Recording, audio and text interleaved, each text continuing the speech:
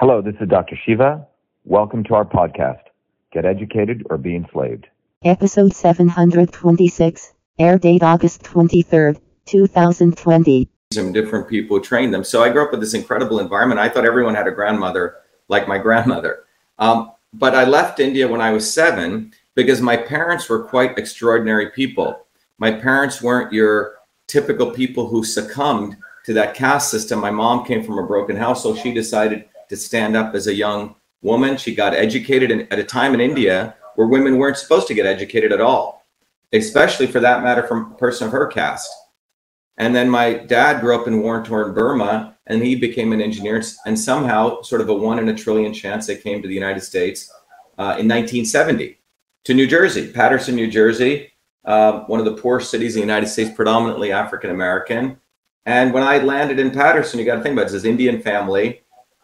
And I felt right at home there because in many ways it was like Bombay. Okay. It was quite eclectic, right? This is, Vietnam War still going on. People are wearing bell-bottom jeans. You have all the sex, drugs, and rock and roll taking place, right? And then we moved to Clifton, which was predominantly a mixed working class town, and then Lake Hiawatha. And then I ended up in the last 3 years in one of the predominantly very wealthy Jewish towns called Livingston. So my parents just kept moving to these better towns, which had the better school systems. We didn't have school choice, right? But that's how my parents essentially made sure that we got an education, the right education. By the time I was 14, I was one of those very motivated kids. And the reason I got motivated was when I was 12, 2 years before in 75, I had the chance to go back to India, okay? And that's when I saw the stark difference between America and India. I went back to my grandparents' village. My aunt lived in a little 10 foot by 10 foot little hut, and I realized, Jesus Christ, these people have nothing, but they had God in their lives. And I was brought up in a very spiritual, deep tradition of love and spirituality, that everything was moved by God. And I saw in them, the same kind of people I saw in the working class towns in New Jersey that I grew up in. I realized, wow, I'm going to go back to the United States in a week, and I'm going to be afforded so much opportunities that these people do not have. And as I was leaving that small village, my grandparents came to the train station to, wish me well. And they were just crying with so much love. And I realized I better do something with my life, or otherwise I'm a parasite. You follow what I'm saying? So when I got back that year in 75, I worked my buns off. And by the time I was 14, I finished calculus as a 9th grader. My high school had no more math courses. And then I ended up getting this huge opportunity to go to New York University as a 14-year-old kid, to go study computer science with 40 other kids who were selected in a special program. My mom would drop me off in Newark, the train station. I'd take the train in at 6 a.m., 6 a.m., get in, and I graduated top of the class learning 7 programming languages. This was at a time when a computer... I want to add one thing. I'm going to say this because I do believe that the email system, yeah, you did discover it. Well, yeah, I created the first email system. I don't care what they say. I look between the lines, David. Yeah. I believe that, but go ahead. I mean, I'm listening. We should discuss this, because I want to have a real discussion about real racism.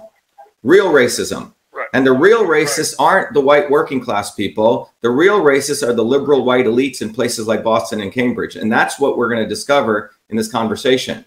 Those are the real racists. Right. Because when I was 14, I was, a smart kid. I mean, but I was smart, but I was also not just a nerd. I played sports. I could throw a fastball, better than Fauci, by the way. And, a soccer team, I was a very good athlete, but I was dedicated to doing something. So by the time I was 14, I started, after I finished that program at NYU, I got a full-time job as a research fellow, all documented at what is now known as Rutgers Medical School in the heart of Newark, New Jersey. Most white people still are afraid to go there because they're afraid of being mugged and all. But my high school changed the rules that I could go there. And in that small medical college at that time, I had these amazing people were 40, 50, 60 years older than me. They saw in me something, and they gave me the opportunity to work there. And because I was interested in medicine, I started doing initially research on why babies were dying in their sleep. By the way, there's a lot of African-American babies this disease called SIDS, sudden infant death syndrome.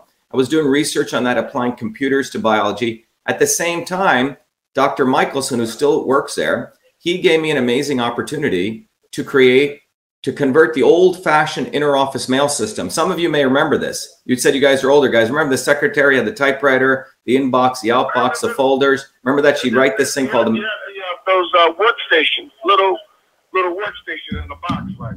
Yeah, I'm sorry. People are saying they can't hear me. Okay, yeah. I hope that's better. Yeah, so what I ended up doing was that I ended up writing this system. Dr. Michelson gave me a great challenge, which was convert that paper-based mail system. The key word to remember here is the word system, not simply sending little, telegraph messages, which you could do on those old computer simple text messages, okay?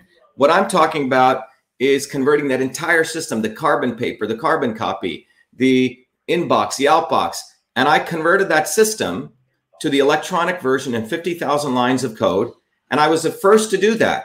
And I named that system email as a 14-year-old kid, a term never used in the English language. And then I came to MIT, and when I came to MIT, they talked about 3 kids out of the 1,041 kids, and I was one of them who had created this email system. It was on the front page of MIT. When I went to the president's house in September or December of 1981, he said, Shiva, you should copyright this system because the Supreme Court doesn't recognize software patents.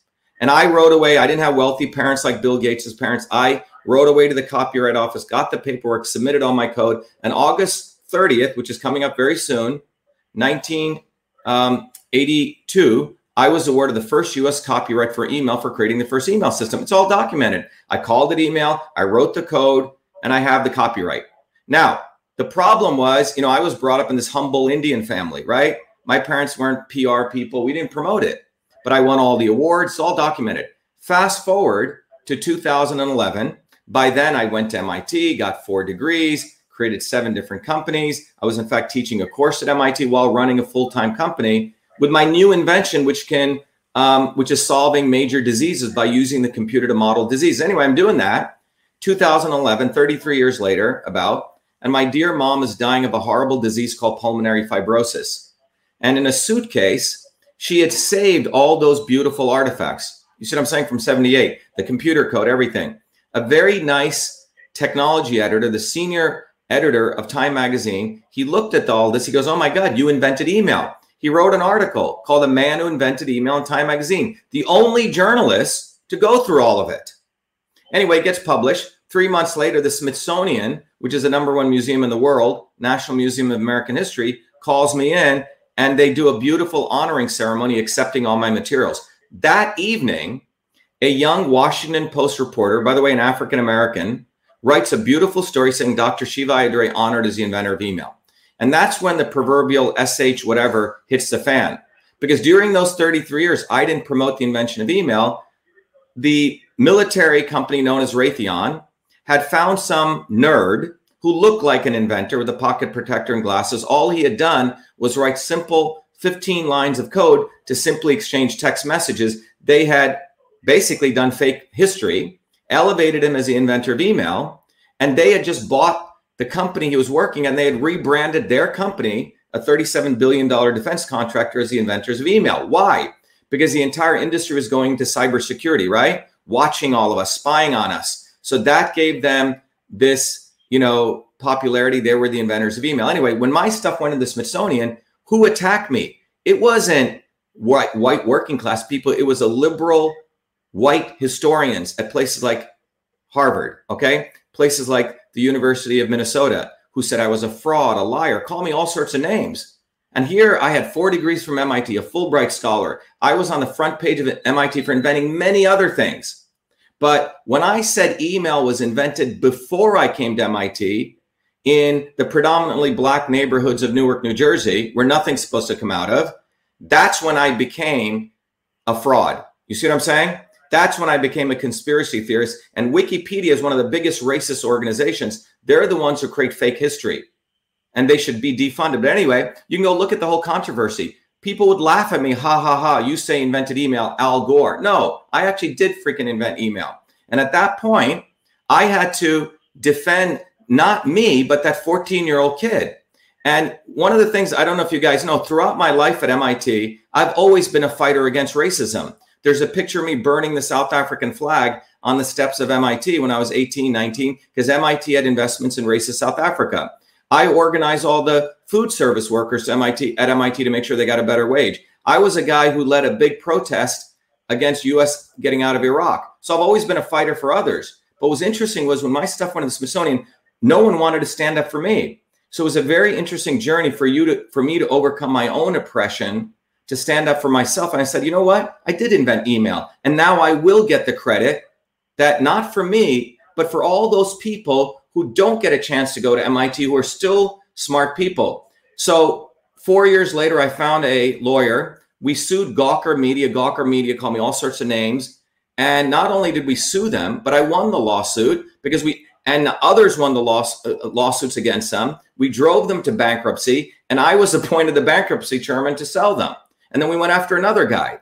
And the next people. Doctor, I just want to say to our listening audience out there, if you haven't read his story and talked to people about his journey, David and I, you know, we went to private schools. And we can throw it out there, David, right? Let's say it, right? Yeah. And we were pretty much very similar experience as the doctor is explaining. But that's how they interrupt the lives of young people of color in society. And how right now you're listening to the doctor speak, this journey of email. Him and I never met, we never talked, but I looked at the story. We looked at how things transpired, and then his ways, his views on things. Like right now, at the moment as we speak, this doctor has a plan around COVID that he wrote to the president and talked about how outdated the information that we're using is not helping the situation. How about that, doctor? Yeah, let's talk about that. Look, beyond the invention of email, which I did do. Wait a minute, doctor. He's not a fan of Fauci. I can't even pronounce his name. Fauci, I'm not a fan. Yeah. I was telling some friends of mine that work for the federal government that you're coming on today. They said, we won't be listening.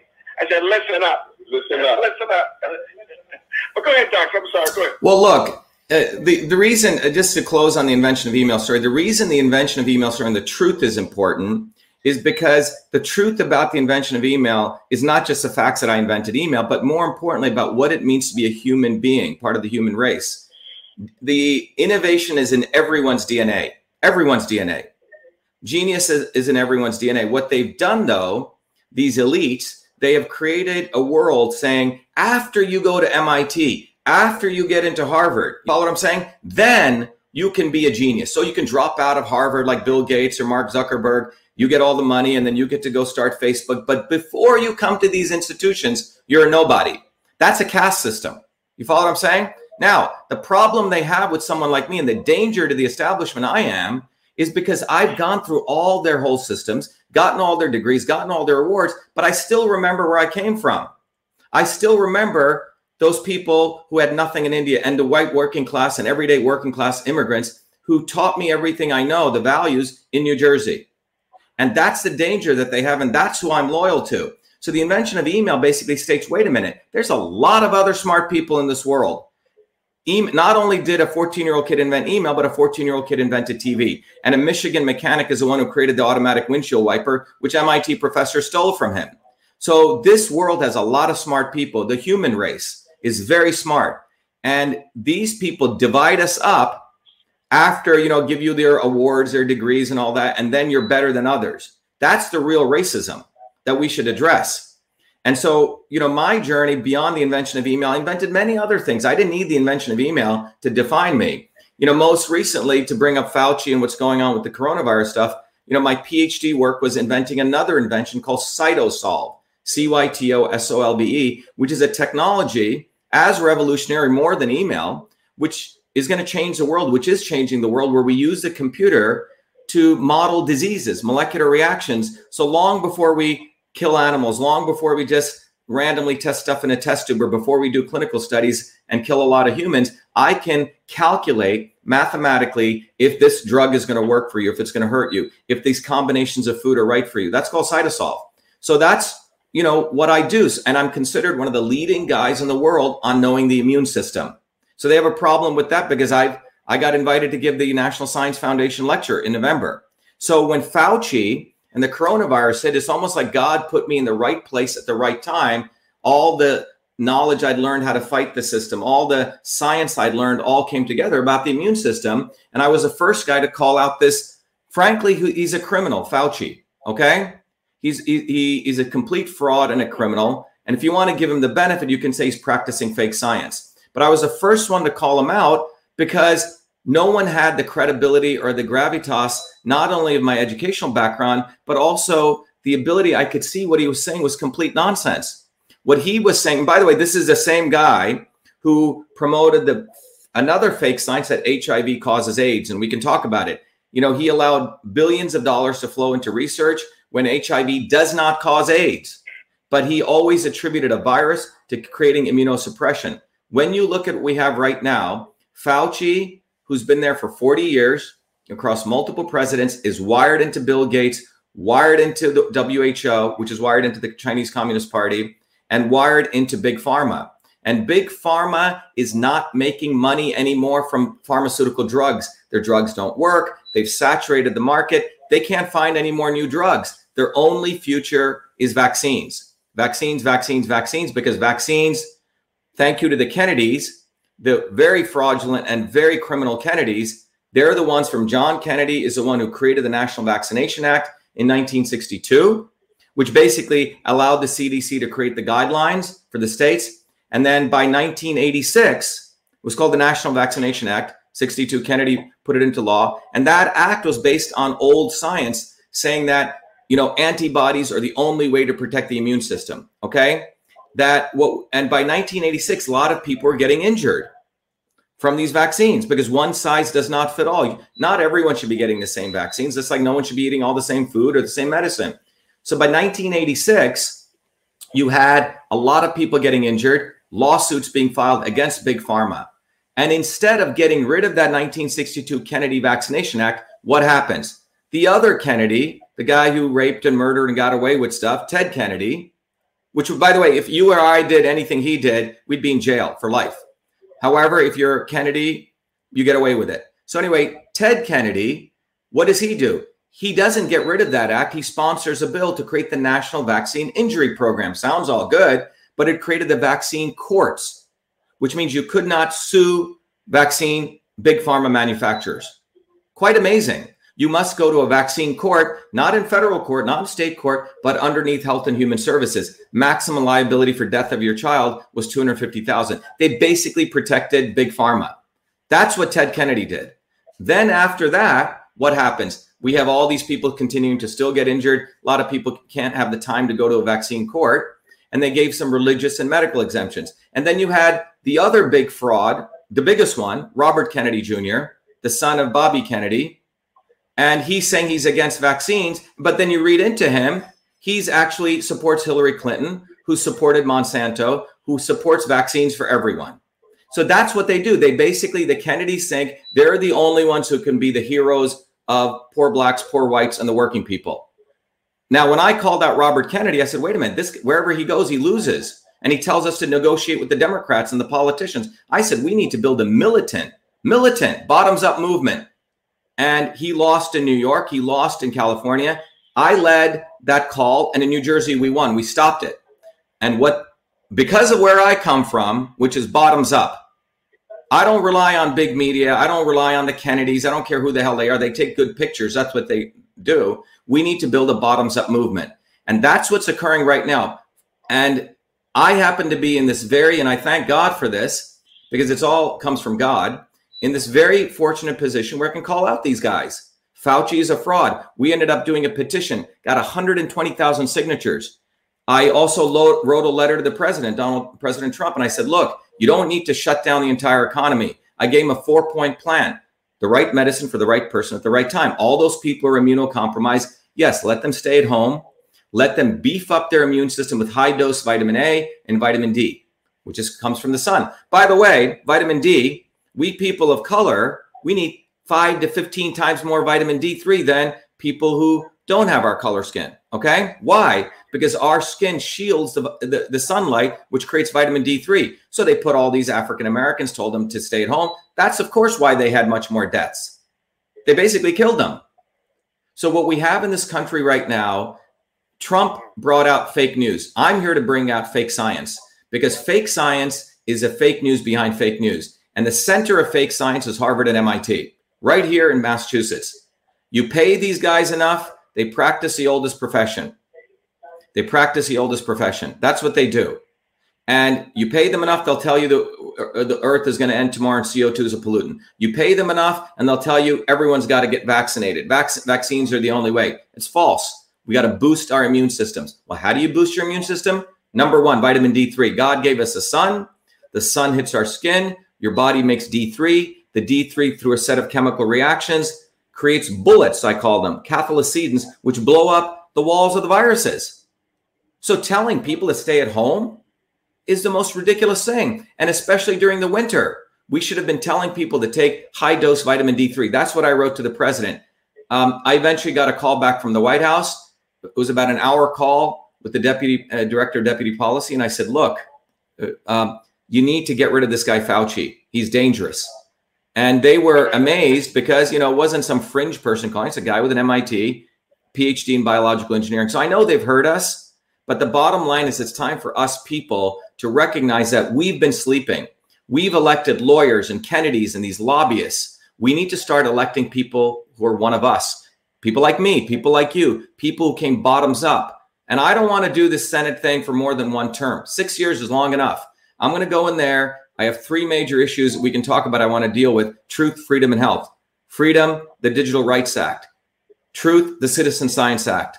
Health, the Health Rights Act. And all of those, I've already written the bills on them. So I'm going to get to work right when I get in. So you would overhaul the digital communication and healthcare? Yeah, there are 3 things. That would be your. I mean, that's a pretty big change. It is. So it is. What would you? I mean, well, first of all, the phones are lighting up like crazy here. We can't answer the phone because you're on the line. But you know, maybe you come in another time. But I am getting texts, and people are texting me, and I'm also streaming this. Yeah.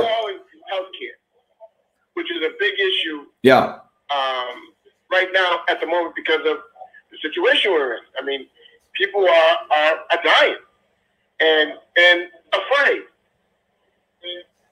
concerned of the way society is dealing with this pandemic of COVID. So, you know, I want to bring it to where we are. See, we believe in the Word of God. We believe in the power of prayer. We believe in that the things that take place right now is going to pass. We're going to get through this, right? This is not the end, but we need to understand how we could, as human beings, work in a way to fix it. It's a good question. Yeah. So, by the way, thank you. By the way, I have some listeners listening here too. So I just want to we're on #1 gospel station in Boston with some amazing folks here. But let's talk about health. Let's start with health. Okay. You know, my mom about 6 years ago died of a horrible disease called pulmonary fibrosis within 3 months. When we first came to the United States, she worked in a mill, which had all these fibers, you know. But my mom always would say health is wealth. And I grew up in a tradition where health was everything. As I mentioned, my grandmother was a healer. My whole life has been about health, integrating Eastern and Western medicine, building technologies for health. But what I can tell you is Hippocrates, who's considered, at least in the Greek world, the father of medicine, he said, anyone who does not become their own doctor is a fool. Okay? That's where the Hippocratic Oath comes from. So what does that mean? First of all, what that means is The principle here is every individual must become responsible for their own health. So that's where I want to start with. People must take responsibility for their health. Number one. Now, how do you become responsible for your health? Well, that leads to number two, which means people need to understand how the body functions. Well, how do you understand that? I can tell you doctors do not learn how the body functions. They get a very, very, very twisted view of the human body because modern medicine, Western medicine, came from war. If you go look at the history of medicine, it goes back to Florence Nightingale during the Crimean War. And what was the purpose of medicine? A soldier got injured to put him back on the battlefield. And what that meant was you got to fix a problem quickly, right? The guy's in crisis, right? Maybe something's wrong with his leg. Okay, we got to take it out. Or, something's severed in his liver. We got to do something, right? It was a crisis management situation. That is the origin of Western medicine. After something occurs, after the tumor comes, after you get something horrible, then you react. It's a reactive medicine model. But that is the modern Western healthcare system. There is another system of healthcare, which is called traditional systems of medicine, where you viewed the body as a system. And when you look at those systems of medicine, it's related directly to engineering systems theory. So in 2007, after I finished my PhD, I made a major breakthrough, and I was able to unravel and decode the ancient systems of medicine and show that they matched directly to Western control systems theory. It's a whole institute I created called Systems Health, systemshealth.com. People can go check it out. But anyway, the point is the body is a system. Your system has a certain place that it likes to be, just like a Ferrari likes to be at a certain place, you know, how it runs versus a SUV, right? Two very different systems. So the first thing people need to understand if they want to take responsibility of their health is a body's an interconnected system. The ankle bone's connected to your foot bone. If you have stuff going on in your eyes, you know what? It may be related to your liver. If you have something going on in your ears, believe it or not, it may be related to stuff in your kidneys. Okay? This is not what Western medical doctors learn. In fact, they don't even get a nutrition course.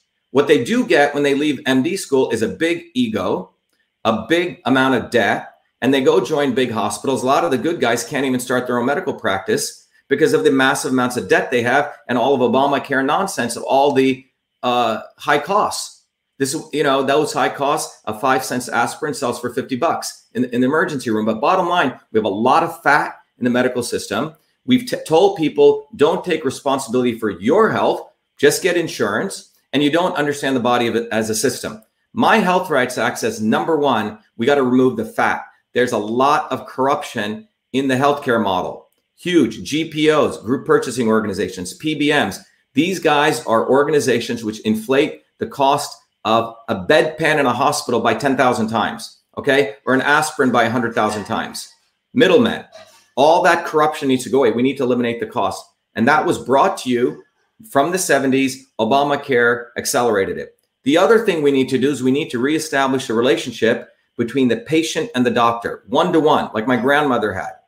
That's what we need to go back to, health sovereignty, because your body and everyone listening, your body or anyone's body is different than my body.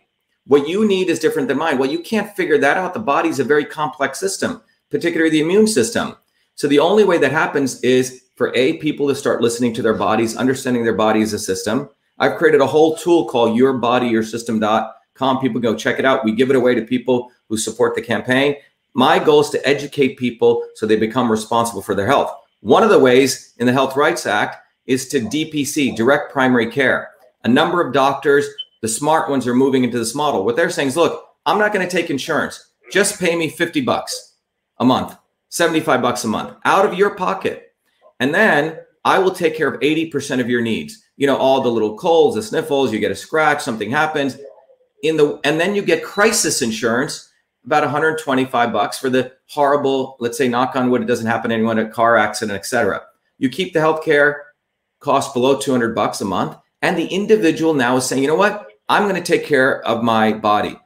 People take care of their cars better than they do their body, right? You go shop for the right mechanic, but we don't do that here. We have created a Soviet, Communist Party model where it's top down.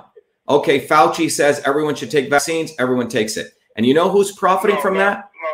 Doctor. Yeah. Let me just say this to you. And I want to stay on that, but taking that vaccine. I want to share with you an experience that happened with me. I was going through, I didn't know at the time, well, I did know, cancer, and I was going for the test. My good friend there, David, had taken me for the final determination, sit down with the doctor. And as we sat in the room with the doctor, what did the doctor say, David?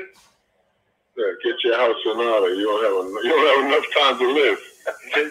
Wow. You got 6 months. You got 6 months to live. Yeah. And David became very distraught, very unhappy. Yeah. He didn't believe it. But I gotta say that I said, "That's great, doctor. You know, but you're still standing. I'm feeling good right now. Yeah, amen. I want to get something to eat, and that's good. So plan the surgeries. That I mean, I was stage 3 and 11 tumors and sagittal cord, blah blah blah, on and on and on. And my friend David was very upset. Very upset. Losing a friend, that didn't feel good. Yeah. That was what, 4 years ago, David. 4 years ago. You Yeah, know what? so we're not good. I'm not a good example for our listening audience out there right now. As the doctor speaks about taking responsibility for your body, and one thing that I do know now that I do is I do lay down. I don't go 24 hours a day. Yeah. I go maybe 10 hours a day. Or 15 hours. 12 hours, 15 hours. But, I did change my lifestyle, doctor, because, there wasn't enough time in the day for me to do what I do, for what I used to do, Yeah. right? So I did change. And as you speak to, as we've been responsible for our own health, that is a major advice. The phone lines are lighting up here, doctor. I can't tell you, the phone line's lighting up. My cell phone is lighting up. We need to get you in here, huh, David? Yeah. Yeah. Well, yeah. I mean, you're in for a test. You need to come in here. We got to get you tested out. All these phone calls. Well, you got to understand. I mean, the phone lines are lighting up. I just want to say, if you could just close us out with this phone. I mean, I'm not a fan of this. I can tell you that right now, because I'm not getting a vaccine. It's not happening. Well, That's not going to happen. How much time do we have to close out? Really? You want to keep talking, huh? That's why I listen to you. The phone. Well, let me just make this one point. I want Go to. ahead, doctor. Go ahead. Look. I mean, we got another sermon at 11. Okay, so let me just take about 5-10. Listen, Let me take 5-10 minutes. Yeah. I'm going to take my headset off, and I'm going to take my headset off. And when you told me to speak, I'm going to speak. Go ahead. The floor is yours. No. This is very important. Your experience is very powerful. Look, when you start reviewing all the literature, which I've done, on aging, right, on health and disease. I mean, really, when you look at the whole body of literature, and you start really going into it, it turns out, and this is not only my saying, but this has been reviewed in many systematic review papers, you find out that there's one reason, the number one reason, there's many reasons, there's like 3 or 4 of them, why people live long and healthy and have good lives. They die peacefully, what we call, healthy aging. The number one reason you find, it's not food, it's not taking vitamins, it's not exercising, and it's not about smoking or not smoking. It's going to be quite interesting. It turns out the number one reason people live long is fellowship, friendships, community. People who go to church, for example, and have, prayer and friendships in their lives and sense of connection. So someone could be a little bit overweight, smoke a little. I'm not saying people should do that, but the number one reason is fellowship and community. Number one. And what's fascinating is not social distancing. In fact, social isolation is a number one cause of destroying the immune system. Worse than high blood pressure, worse than obesity, worse than smoking. Quite amazing. So when people are socially isolated, in a 1988 landmark study in the New England Journal of Medicine, clearly showed when people are socially isolated, what I just shared, it's worse than all those smoking, high blood pressure, and obesity and smoking, right? So, however, another study was done about 10 years ago by Stephen Cole. They went down to the genetic level. They did experiments with humans as well as macaque monkeys, and they found out when people were socially isolated, or the monkey, that the body created inflammation, which is a basis of cancer. Inflammation is a foundation of cancer, and they had less. The body is an amazing pharmaceutical factory. It didn't produce as many antimicrobials to keep the fungus and the pathogens and the viruses away. So think about that. When we have fellowship, when we can go to church, or you have family around you, you boost immunity. Build community, boost immunity. Build community, boost immunity. That's my slogan. So what did Fauci tell us to do? He said, stay in your homes, stay away from people. Now, the only country that didn't follow that was Sweden, and they've had amazing results. So what we've done is we have based the entire system of care on fake science. Because when you actually look at the immune system, it is not just about antibodies. It's not just about macrophages. You have the gut microbiome. You have the interferon system. You have your brain health, and all of them are interconnected. If you don't take care of your gut health, you can create a neuroinflammation. Everything's interconnected. It's a system. But most important thing is having good friendships and love and kindness and prayer and God. And what are the things that connect you to the universe? This heals you, literally heals you. But we told people to socially distance, stay away from others. And that, if anything, is a narcissistic model. It's not about community. What it's actually saying is, it's all about me. I'm going to wear a mask. I'm going to wear goggles. I'm going to protect me. I'm going to stay away from you. This is totally anti-human. We have 380 trillion viruses, each of us in our bodies. We have 60 trillion bacteria, only 6 trillion cells. We're all a walking germ factory. We're supposed to interact. We're supposed to get strong. However, what the establishment has done is destroy our water, destroy our food, destroy the air. So we're hurting people's immune systems. You're destroying the immune system, and a weakened immune system attacks itself. Let me repeat that. A virus or a pathogen is not what kills you or hurts you, because we have 380 trillion of them in us right now. It's a weakened immune system caused by not taking responsibility for your health, not getting the right nutrition, and electing really, really horrible politicians, lawyers, 90% lawyers, who have brought us to a condition in Massachusetts, for example, where we have the worst infrastructure, F-, worst roads, worst crumbling bridges, worst water systems. That's what we've created in supposedly the place MIT and Harvard are. So what I'm imploring people to is wake up. It's your responsibility. You can't be complaining anymore because you have someone like me running for US Senate. And I may probably never do this again, because God has put me in this role and my whole life has brought me to this point. There was a reason that I grew up in that family, my grandmother who taught me to love God. There was a reason something brought me to MIT to get all these degrees. There was a reason I had to fight the email controversy to learn how to fight. So you have a fighter, you have a scientist, you have someone who can communicate. And the establishment will never give me press. The racist Boston Globe didn't put me on the debate stage. The racist Massachusetts GOP establishment party. I'm running as a Republican, but I don't care about the Republican Party. And the racist Democrats do not want one of us, one of me, ever getting the light of any type of visibility. That's why we go bottoms up. That's why we go to a gospel radio station. We go among the people. That's who my people are. We must win this election in Massachusetts, because Massachusetts is a center of the deep state. It's a center of all evil. Look, when those redcoats lost in 1776, they didn't leave. They stayed here. Charlie Baker's a redcoat. All of these people are redcoats, Democrat and Republican. Right now, they want to force vaccinate our kids. Why? 2 reasons: control, control, control, and big pharma, big pharma, big pharma. Republicans and Democrats. That's why they just passed a rule that every kid must get the flu shot. And a kid means all the way up to the age of 30, even if you're going to any school. This is complete violation of human freedom. It's a violation of truth. It's a violation of freedom. It's a violation of health, because one size does not fit all. So I'm telling everyone listening out there, get off and go to the Boston Common today at 2 p.m. We're having a massive rally there against forced vaccinations. And the Boston Common, by the way, guys, David and everyone, I was out there, if you remember 3 years ago, at the Boston Free Speech rally. And they called me a white supremacist. 40,000 people came because Marty Walsh, who was running against a black guy, branded that because Charlottesville took place 3 days before that the Nazis were coming in because he wanted to get elected, acting like he cared for black people. That's how these politicians work.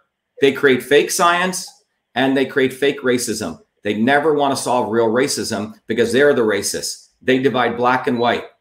And we have to move beyond black and white. We have to move beyond left and right. We have to unite working people.